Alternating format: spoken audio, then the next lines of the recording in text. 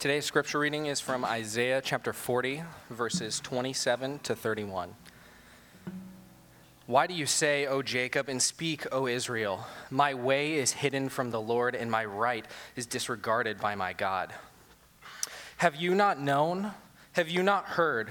The Lord is the everlasting God, the creator of the heavens and the earth.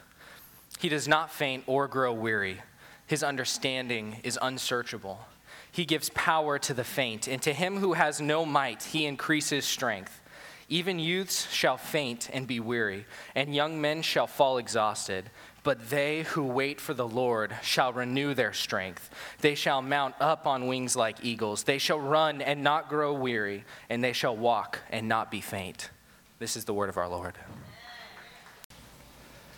Well, good morning. I am the aforementioned very trustworthy Jace that you got to hear about during announcements. Before I call more attention to that, I'd like to say good morning to those that are following us online right now. Welcome to service, and hopefully this is an enjoyable time for you. Now back to Nathan. Nathan's sitting right here in the front row, and here's what I need you to help me out with a few things. First of all, he did a great job doing announcements. Why don't we give him a big round of applause? Now that we've got that over with, I want you all to now wave to Nathan.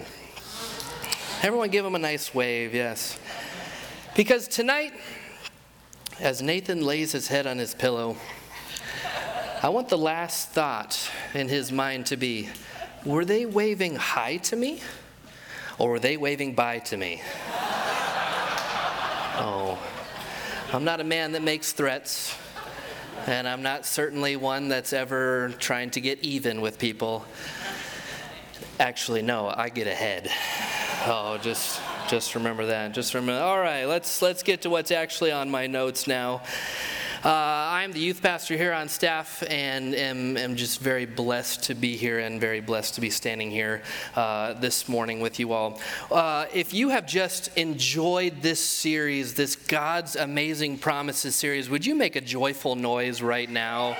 What a great series it's been. What a relief that as we read through the Bible and as we grow in a relationship with our Lord and Savior, we learn more and more every day that the Bible is not just this book of rules, and our God is not just like a police chief up in the sky waiting for us to make mistakes so that he can get us in trouble and make us feel bad. No.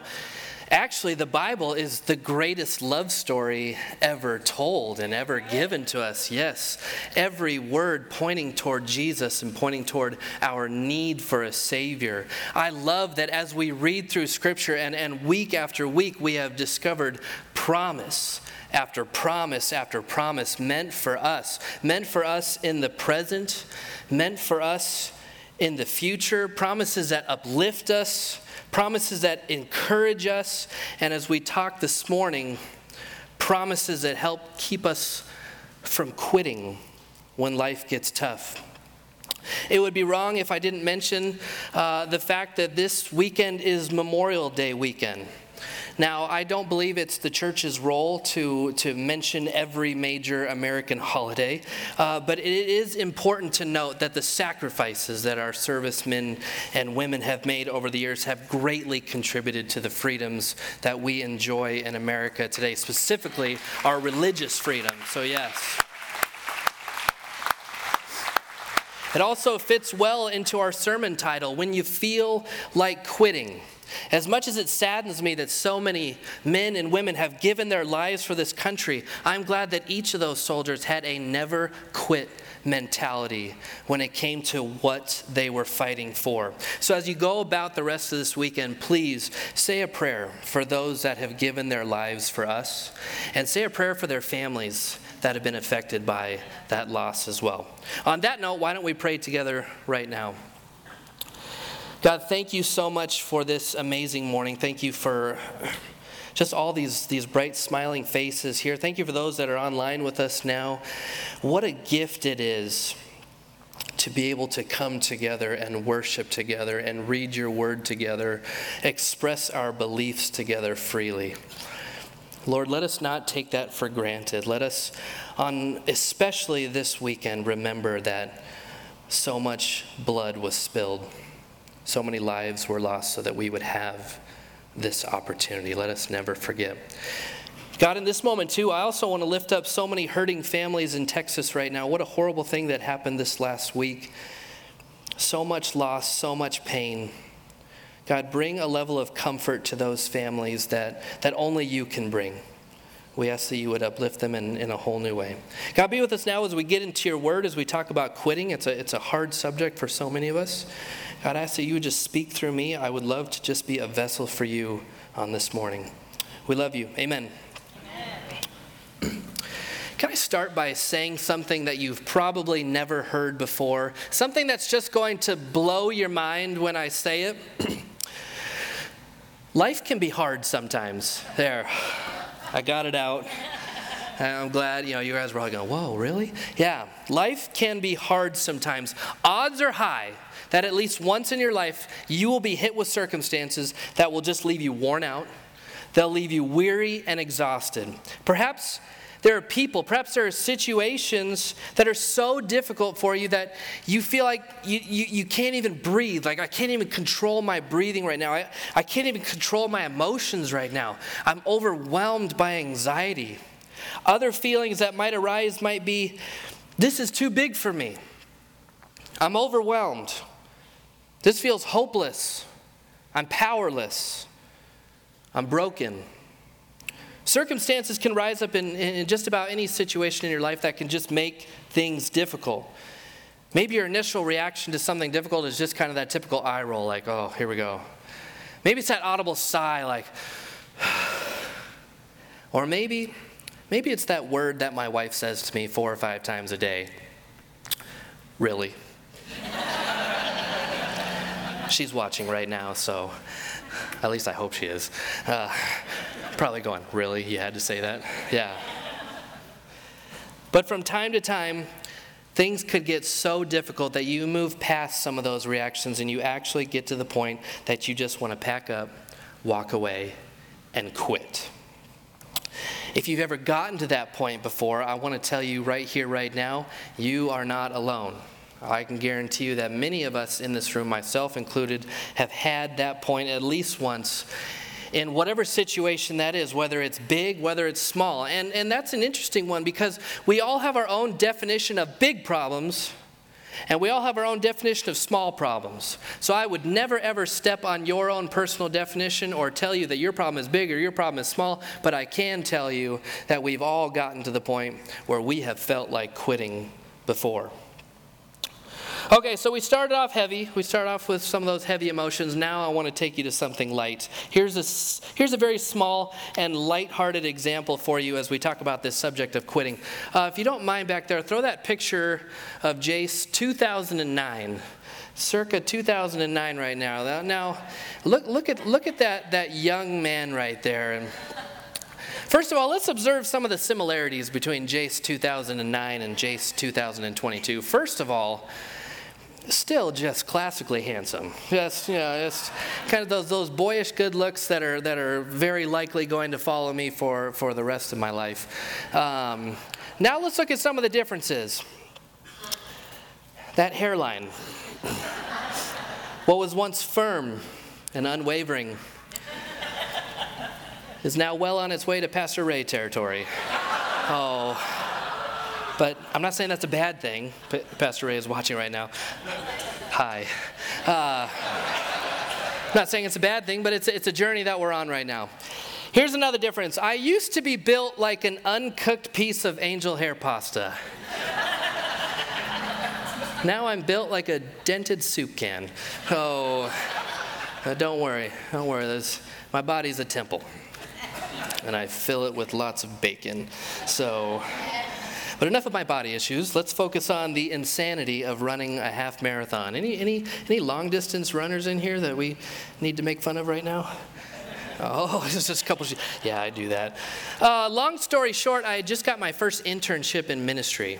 I was 18 years old, in college, just starting to learn the ministry ropes. And like all first-timers in their first-time job, I mean, go back and remember your first job. You want to impress the boss. You want to work hard. You want to get that raise. You want to get promotions, and you will do anything to make the boss happy. So my first boss comes to me and says, Jace, I have an idea. Maybe we can bond together over this. Would you like to run a half marathon with me?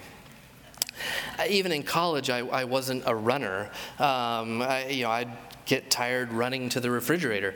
But I said, just before I could even think, just enthusiastically said, yes, I would love to run this half marathon with you so we can bond in this way. And as I thought about it, I go, really, how hard can it be running a half marathon? I mean, step one, start running. There is no step two. You just, no. I decided to train, and I ran for weeks and weeks, and I built myself up to where I could run several miles and do it. So I signed up, and we go to this race, and let me tell you, that day started off great.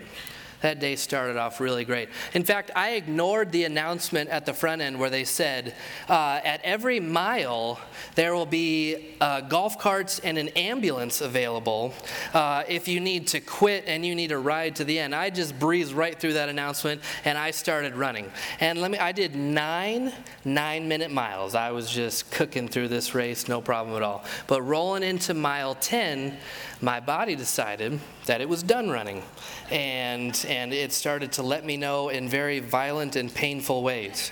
For those of you who have ran or have gotten tired running, maybe you run to the store, in your car, but you're like, oh, I'm sore. It started here. It started in the quads. The quads, they just locked up and quit. So I go, okay. Who needs quadriceps anyway? I'll just run straight-legged and put all the pressure on my hamstrings for the rest of this race. About 8 steps later, the hamstring said, hey, we're in with the quads now, we're out.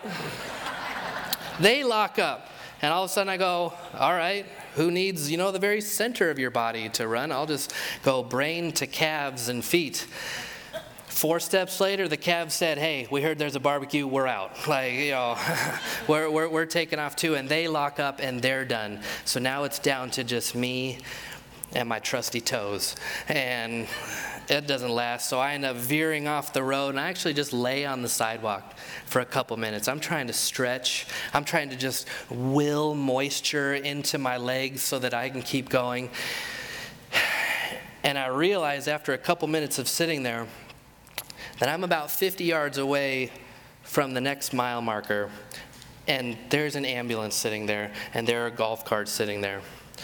And I had seen other people actually get picked up and get taken off, and I, up to that point, I was never even going to consider that. But now I was in a moment. Do I need to hobble over to this ambulance and quit? Or do I need to get up and keep running and finish this race?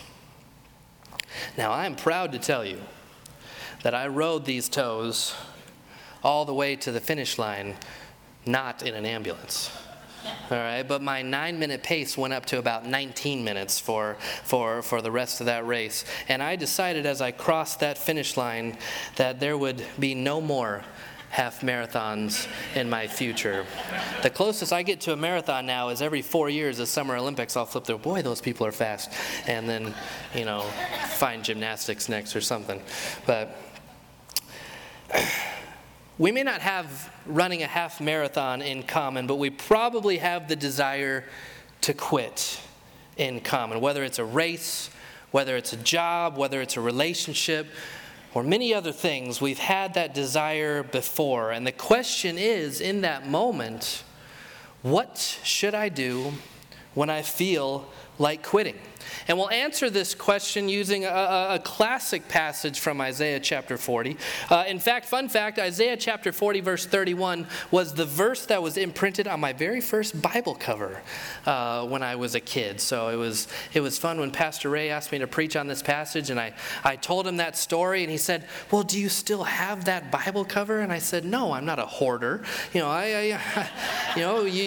move on from things like that. But I love this verse, I love this passage, but before we dive in, it's very important, just like what Pastor Ray talked about last week, it's very important that we examine the text around the passage and we look at the overall context of the passage and we assign the correct context. Always a good idea, and the way that I learned in Bible college was if you're going to start with just a simple contextual overview, you want to look at the who, the what, the where, the when, and the why of that passage, and then you can start to break it down. It's a very valuable part of the observation and interpretation part of examining Scripture. And I will just caution you, don't just jump right to the application part when you're reading Scripture, because if you just start randomly reading anywhere in the Word and then you just start picking out what you want to get out of it, that's a dangerous path to be on. So make sure you always take the time and put what you're reading into the appropriate context. So as we look at the book of Isaiah, let's look at the who. This one's a simple one. The prophet Isaiah, he writes the book of Isaiah. What is the big idea? Well, the big idea is God is my salvation, and you'll find that in chapter 12, verse 2. The where and the when of this book, well, it's in Judah from 739 to 681 BC. And Isaiah actually served under the reign of Uzziah, Jotham, Ahaz, Hezekiah, and Manasseh. Oddly enough, you'll find none of those names in the top 100 baby names of 2022. Finally, why so important? Well, the two major themes of Isaiah are judgment and hope. The nation of Israel was in one of many cycles of bad behavior. If you've spent any time in the Old Testament, you know that God's chosen people, just generation after generation after generation, were up and down. They're following God and following His commands, and things are good, but they turn, they worship other idols, things are bad, punishment comes, redemption comes. It's this cycle. So Israel is in some of these cycles. So Isaiah, he actually takes a good chunk of his own book, the first 39 chapters, and he talks about the punishment. He talks about the exile that's coming on multiple layers with multiple enemies. But then starting in chapter 40, he prophesies change. And he prophesies, and part of that is he prophesies a king that is coming that would save the people from themselves. Yes, Isaiah contains many messianic prophecies, many prophecies that point to Jesus. In fact, just a few examples. The virgin birth in chapter 7, verse 14. His proclamation of the good news in chapter 61, verse 1. His sacrificial death is talked about throughout chapters 52 and 53. His return to claim his own in chapter 60, verses 2 and 3. Now, like I said, the first 39 chapters of the book are focused on the judgment part. Waves of bad guys are coming in to cut you down to size. But chapters 40 through 66 are more focused on the hope and the salvation part. And it fits really well into today's topic as we wrestle with this question: what do we do when we feel like quitting? And if at this point, if there's anyone that should feel like quitting, it's the nation of Israel. Because of their own actions, they've been in exile for a long, long time. But now Isaiah is writing his message of hope, and he rightly opens up chapter 40 with words of comfort, words of wisdom, and words about the greatness of God. And he solidifies the fact that the word of God will stand forever. In fact, he takes the first 26 verses of this chapter to magnify 8 different attributes of God's character. And these are a lot of your fill-ins in your bulletin. So let's walk through these attributes again as we're building up our contextual readiness to look at our passage today. We're going to fly through these. Some of these I'll have some notes for. Some I'll just give you the fill in the blank, and I'll trust you to read on your own time this week. But starting in verses 1 and 2, Isaiah starts writing about the mercy of God. That's our first attribute. And let me say, as you're writing that down real quick, Isaiah is very purposeful as he's writing out these 8 attributes. He is building a strong case for the Lord. Because as we heard earlier, as John did such a great job reading for us, in verses 27 and 28, Isaiah is addressing questions that the people in the nation of Israel are having. So as he gets to these questions, before he does that, he needs to build the case for God. Let me tell you all about God. And then how could you even ask questions like this? We'll get to it. So first of all, his mercy. Comfort my people, says your God. Speak tenderly to Jerusalem and cry to her that her warfare is ended, that her iniquity is pardoned, that she has received from the Lord's hand double for all her sins. Her iniquity is pardoned. The time of punishment and exile is coming to an end. Even though your sins over the generations warrant lots of punishment, there is mercy to be given here. Raise your hand if you've ever sinned and you're in need of God's mercy. Anybody not raising? If you see someone not raising their hand right now, you have my permission to use your raised hand and smack them and call them an unworthy sinner. No, I don't do that. We are all in need of God's mercy, myself included. Verses 3 through 5, his glory. A voice cries, in the wilderness, prepare the way of the Lord. Make straight in the desert a highway for our God. Every valley shall be lifted up, and every mountain and hill be made low. The uneven ground shall become level, and the rough places a plain. And the glory of the Lord shall be revealed, and all the flesh shall see it together, for the mouth of the Lord has spoken. This is actually a prophecy that points to someone in the New Testament. Who is this prophecy pointing toward? John the Baptist, that voice in the wilderness crying out, laying the path for the Lord, and the glory of the Lord that shall be revealed through them. So glory right there. Next up in verses 6 through 8, his eternality. The fact that he is forever and ever. A voice says, cry. And I said, what shall I cry? All flesh is grass, and all its beauty is like the flower of the field. The grass withers, the flower fades when the breath of the Lord blows on it. Surely the people are grass. The grass withers, the flower fades, but the word of our God will stand forever. He is forever and ever. Now, this is a tricky one for us, because so much of what we do operates around time. Go. Be on time. Don't be late. We're out of time. Time to go. As Maverick says in the new Top Gun, time is our greatest enemy. We had a date night a few nights ago, and that line stuck in my head. Oh. The reality, though, is that we are more like grass. We are more like flowers. As Isaiah says, we weren't designed to last forever. God, however, he operates outside of what we know as time, and he reigns eternally. This one is especially comforting for when we feel like quitting, because a lot of times we feel like we're just in this never-ending cycle of pain.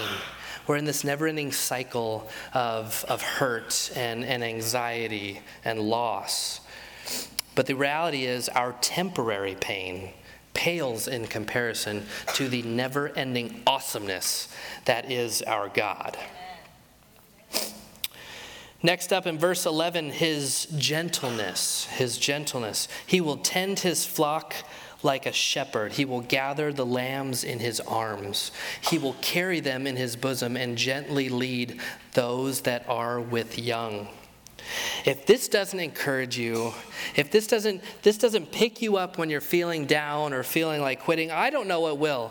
When life gives you a situation that makes you want to pack it up and quit, when you're hurting so badly and the feelings are so intense and there's seemingly no cure, God is there to hold you close. And even though he's holding you tightly, it couldn't feel more gentle than in that very moment. What an encouragement to parents as well in this verse. He will gently lead those that are with young. As a parent of 3, I constantly make mistakes. As a parent of 3, I have many moments where I feel like I do not know what to do. And in those moments, when my wife isn't there to tell me what to do, it's nice to know that the Lord is with me and will gently lead me and guide me in those moments. And the same goes for all parents in this room. We're going to fly through the rest of these. I would again encourage you to read these on your own time. But in verses 10, 12, and 26, we read about his omnipotence. God is all-powerful. That's what we read about in those verses. In verses 13 and 14, we read of his omniscience. He is an all-knowing God. In verses 15 through 17 and 21 through 24, we read about his sovereignty. Isaiah talks about his sovereignty, his supreme power and authority. In verses 18 through 20, we read of his uniqueness. He truly is one of a kind. Now, I get it. Some of you are probably in the middle of a really hard situation right now, and you might be sitting out there, or you might be listening right now going, okay, Jace, this is all well and good. We've examined a few attributes of God, but I'm not really feeling better right now. I understand what's happening, but I'm not really feeling better. Some of you might actually be thinking, and I wrote some of these down, some of you might be thinking, if I can just grin and bear it, this storm will blow over. How about this? This isn't my fault. Or this. They need to see me for who I really am, and then they'll get me. And lastly, where does God even fit into my issues? Does he even care about my problems? You notice a theme in any of these statements? A lot of personal pronouns being used. A lot of I, a lot of me, and a lot of my. As believers, we come closest to quitting, or we actually do quit something when we get sucked into the idea that it's all about me. I'm not talented enough. I'm not smart enough. I don't have the right personality. The list goes on when it comes to these I statements, these me statements, these my statements. It's when we get stuck in these I statements that we start to have an identity issue. For a non-believer who doesn't have the hope of Christ in them, this makes perfect sense. These thoughts actually kind of line up well. I must get through on my own power, my own sense of worth, my own work ethic, and my own strength. If I fail, there's no one to help me but myself. This all changes when Jesus becomes the center of our lives. It's no longer about our strength, our might, our talents, our abilities. It's about understanding that we can do all things through him who gives us strength. It's about understanding that we can do what we do because of what he does for us. When we come up short, we need to fervently ask him for help and know that he will fill in the gaps for us. So, when we feel like quitting, when we're struggling with the I in identity issues, here are 3 things to help you out. First point in your bulletin there, fix your eyes on your foundation. Remember that God knows, he cares, and he rules. We get this from verses 27 and 28 here in Isaiah chapter 40. Let's read those together. Why do you say, O Jacob, and speak, O Israel, my way is hidden from the Lord, and my right is disregarded by my God? Have you not known? Have you not heard? The Lord is the everlasting God, the creator of the ends of the earth. He does not grow faint or grow weary. His understanding is unsearchable. What Isaiah is saying is his purpose and his plan for you will not be thwarted. It's for your good and for his glory. Isaiah is saying, pay attention to every attribute that I have just listed. Keeping this in mind, how could you even consider the fact that God has turned his back on you and forgotten you? He doesn't get tired. He doesn't get worn out. And he knows more than we could ever dream. Psalm 147:5 supports this and says, great is our Lord and abundant in power. His understanding is beyond measure. In this world, we measure knowledge in many different ways. I mean, our measurement of knowledge starts when we're 3 years old and goes all the way up through school and work and everything in between. But His understanding is beyond measure. His knowledge is beyond measure. There is no test that God can take because He knows it all and more. Philippians chapter 1 verse 6 says this, "And I am sure of this, that He who began a great work in you will bring it to completion at the day of Jesus Christ." The work has begun in us, and at no point is He going to turn His back on us. At no point is He going to forget us. Keep that in mind. Raise your hand if you kind of sort of know the story of Job from the Old Testament. That's a popular one in the Old Testament, and it's one of the crazier stories. The first couple chapters in Job are just mind-blowing. What I want to do is I just want to horribly paraphrase the beginning of the story of Job, and it points to our main point here. Through a super fascinating conversation between Satan and God, God actually kind of brags about Job a little bit, and it says, "Satan, you've been all over the earth. Have you ever seen my servant Job? He is the man. He is blameless. He is upright, and he fears God and turns away from evil." Satan looks at God and goes, "Well, duh. You've given him everything. He's super rich. He's got lots of property. He's got lots of kids. He has everything. You've never tested him in any way. Why would he waver in his faith?" And God says, "All right, I hear what you're saying. If you want to try your hand at hurting him, go right ahead. Just don't hurt his health." Satan goes big with this. He goes real big. And within a very short time, we see that the Sabaeans come and they steal all of Job's oxen and donkeys. And they kill all the servants involved there except one who can come and deliver the message. Right after that, a fire comes and destroys all of Job's sheep and all of the servants too, minus one who can come and deliver the message. Right after that, all of Job's sons and daughters happen to be dining in one house, and a great wind comes up and takes out the house, killing all of Job's kids in one fell swoop, killing all the servants in there as well, except one who comes back and delivers the message. Through this, Job worshiped the Lord and did not sin against him.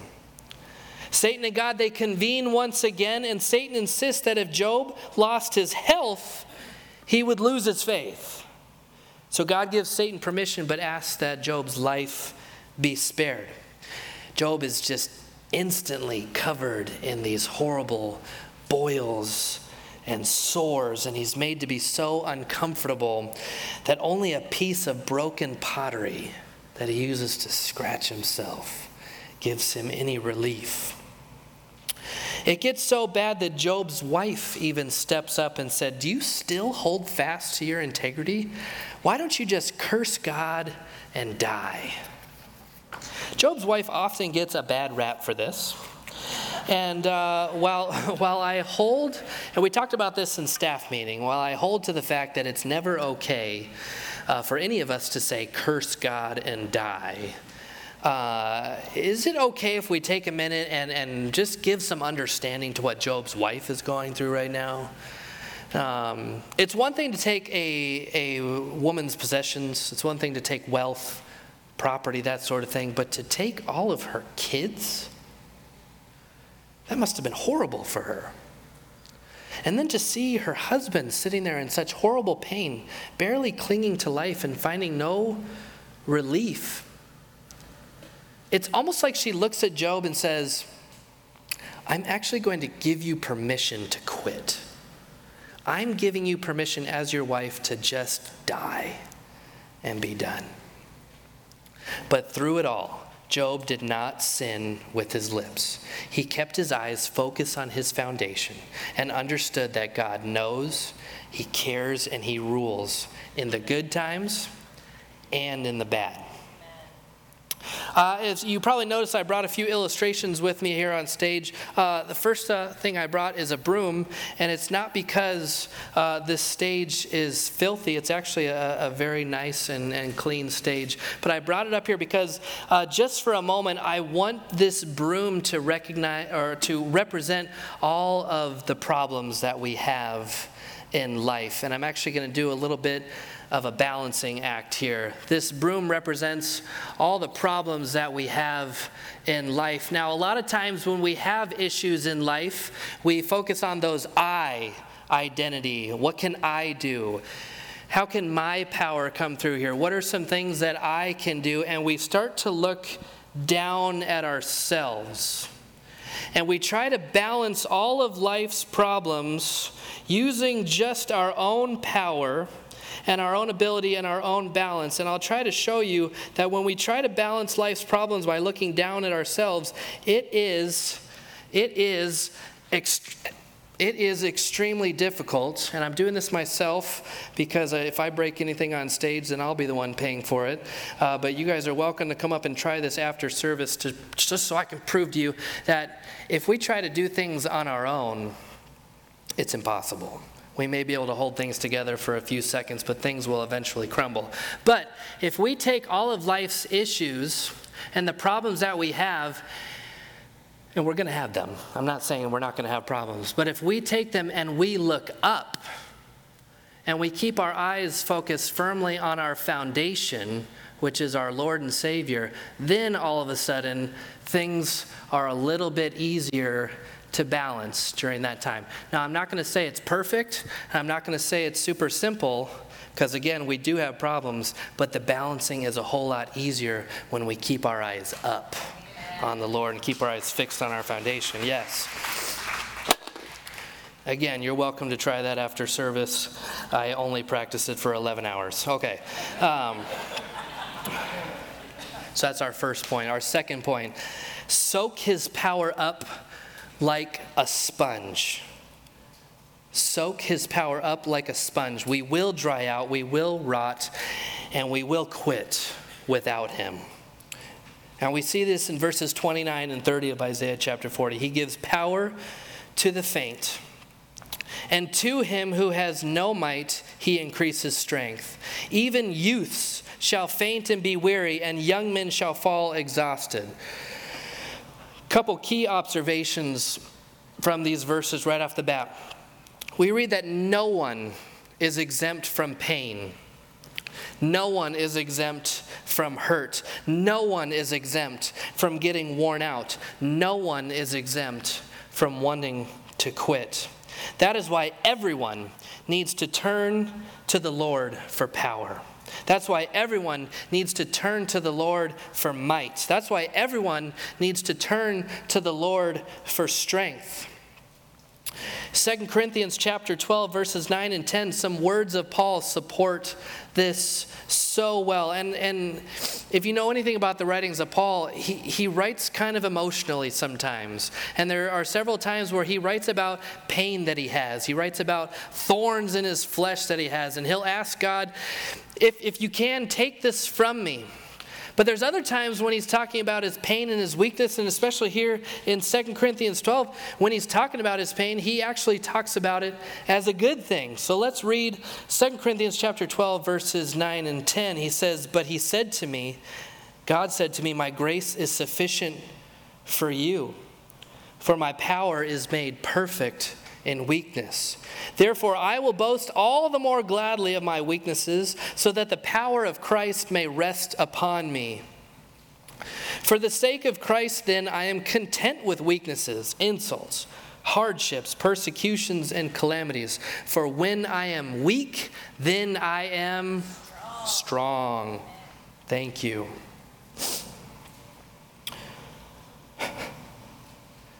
Paul has the audacity to say, for when I am weak, for when I feel like quitting, for when it seems like everything and everyone is against me, in those moments, God is actually stronger.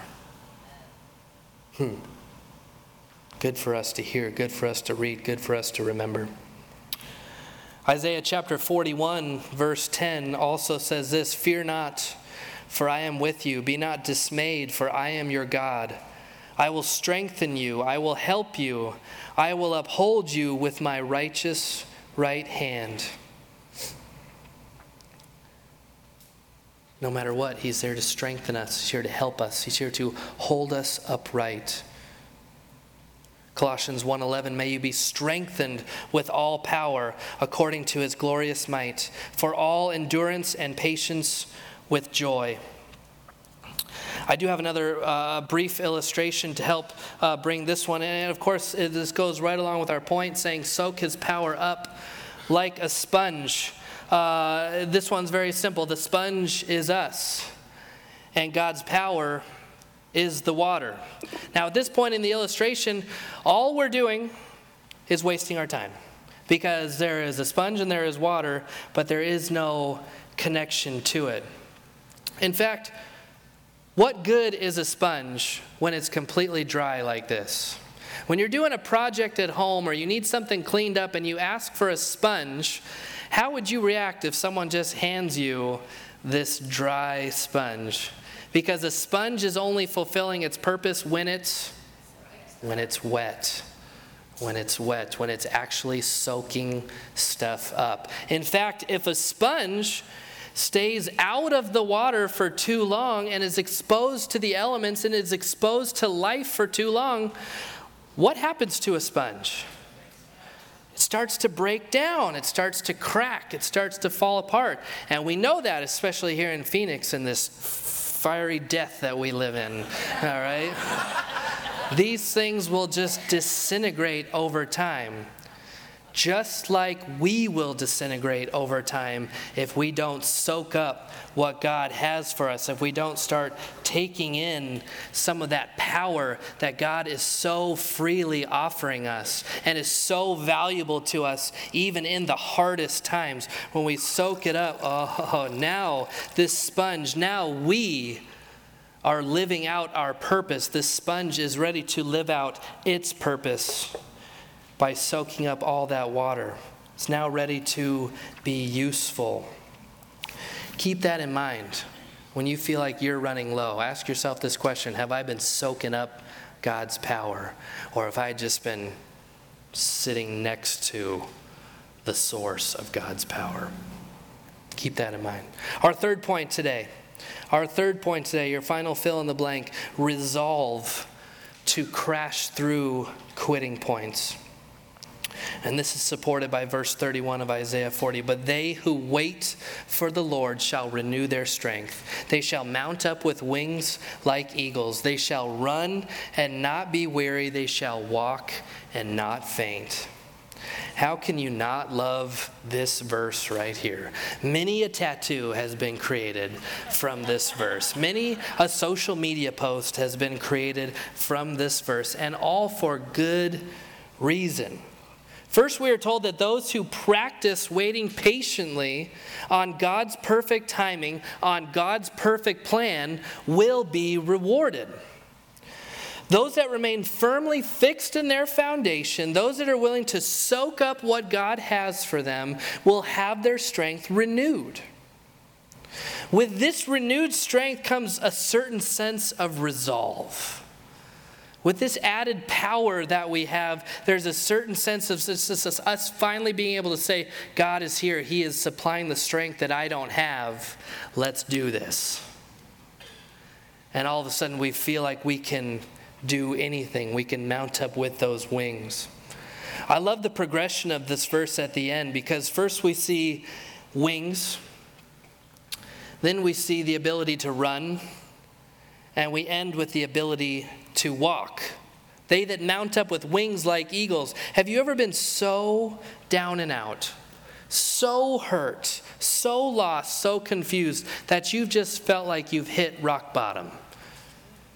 I think a lot of us have had that rock bottom moment or moments in life. When you're at your absolute lowest, God promises to give you wings. No pit is too deep, no hurt is too intense, and you're never too lost for God to rescue you and give you wings to fly out of that low moment that you're in. Hopefully you're seeing the word picture that Isaiah is creating here. He will give you wings and take you out of your lowest moment. They shall run and not be weary. Maybe you're in the middle of a difficult and trying time, but you wouldn't go so far to say that you're at that rock bottom moment. Again, as I said at the very beginning of my sermon today, we all have our own definition and our own levels of pain and hurt and problems. But maybe you're kind of in that mid-level problem that you're hurting, but you're not quite at rock bottom. Maybe it's the loss of a loved one. Maybe you've just lost your job. Maybe there's some family drama going on, some friend drama going on, and you're ready to just quit on that relationship. He will give you the strength to run and not grow weary. Boy, I could have used that during that half marathon years ago, the strength to just keep on running.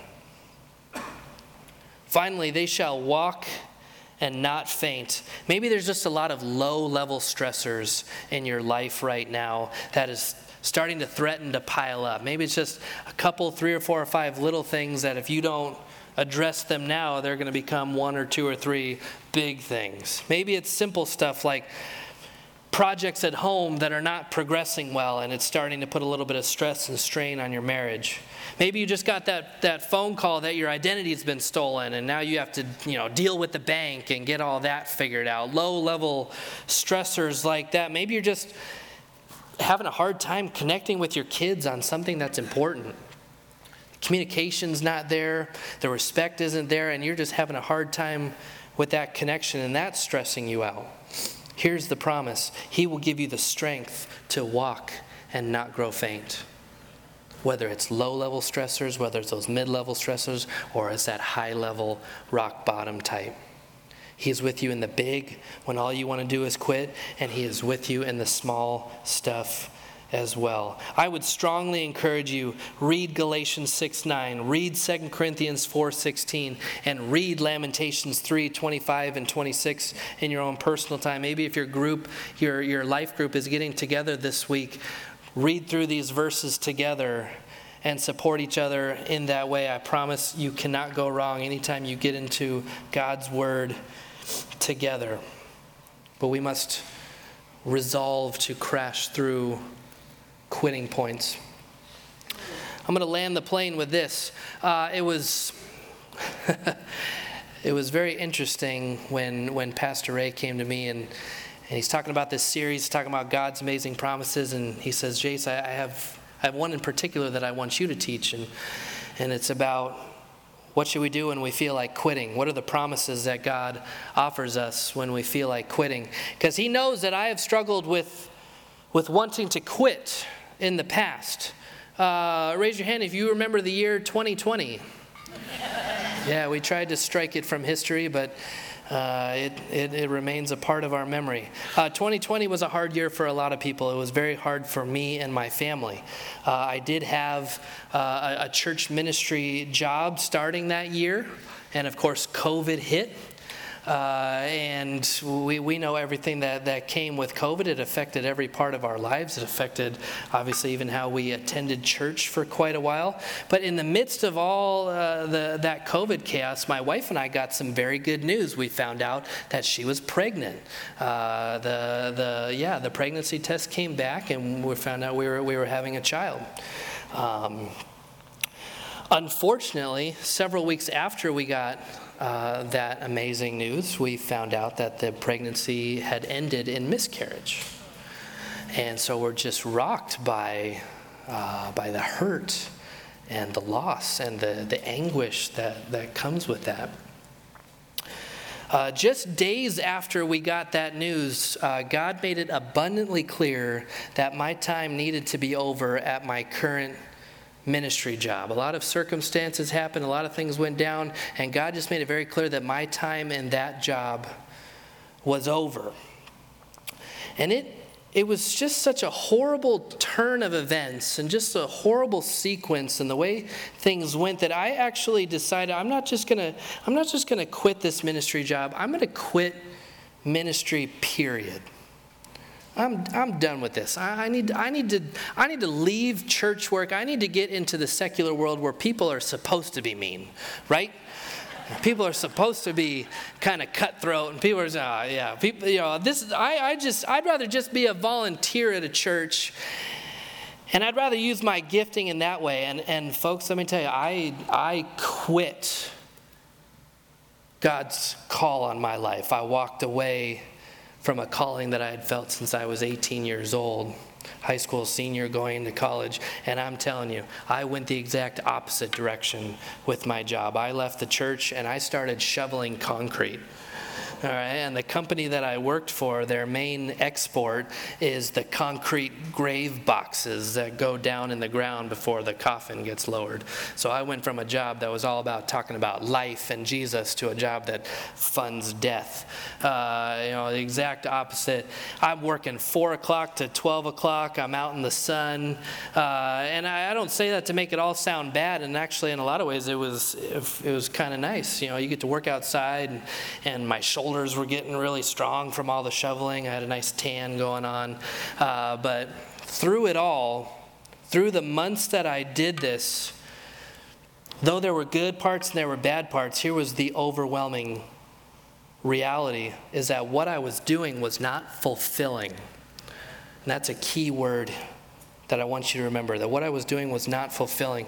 It wasn't fulfilling because when I quit my calling, I took my eyes and my focus completely off the Lord and the foundation that had been built for me. I decided to stop soaking up His power, and I decided to do things on my own. I decided to make my own way. I chose to quit and walk away rather than having that resolve to crash through that quitting point. I knew all these things, but I ignored these feelings for months. I turned down ministry jobs and just kept my head down and kept shoveling.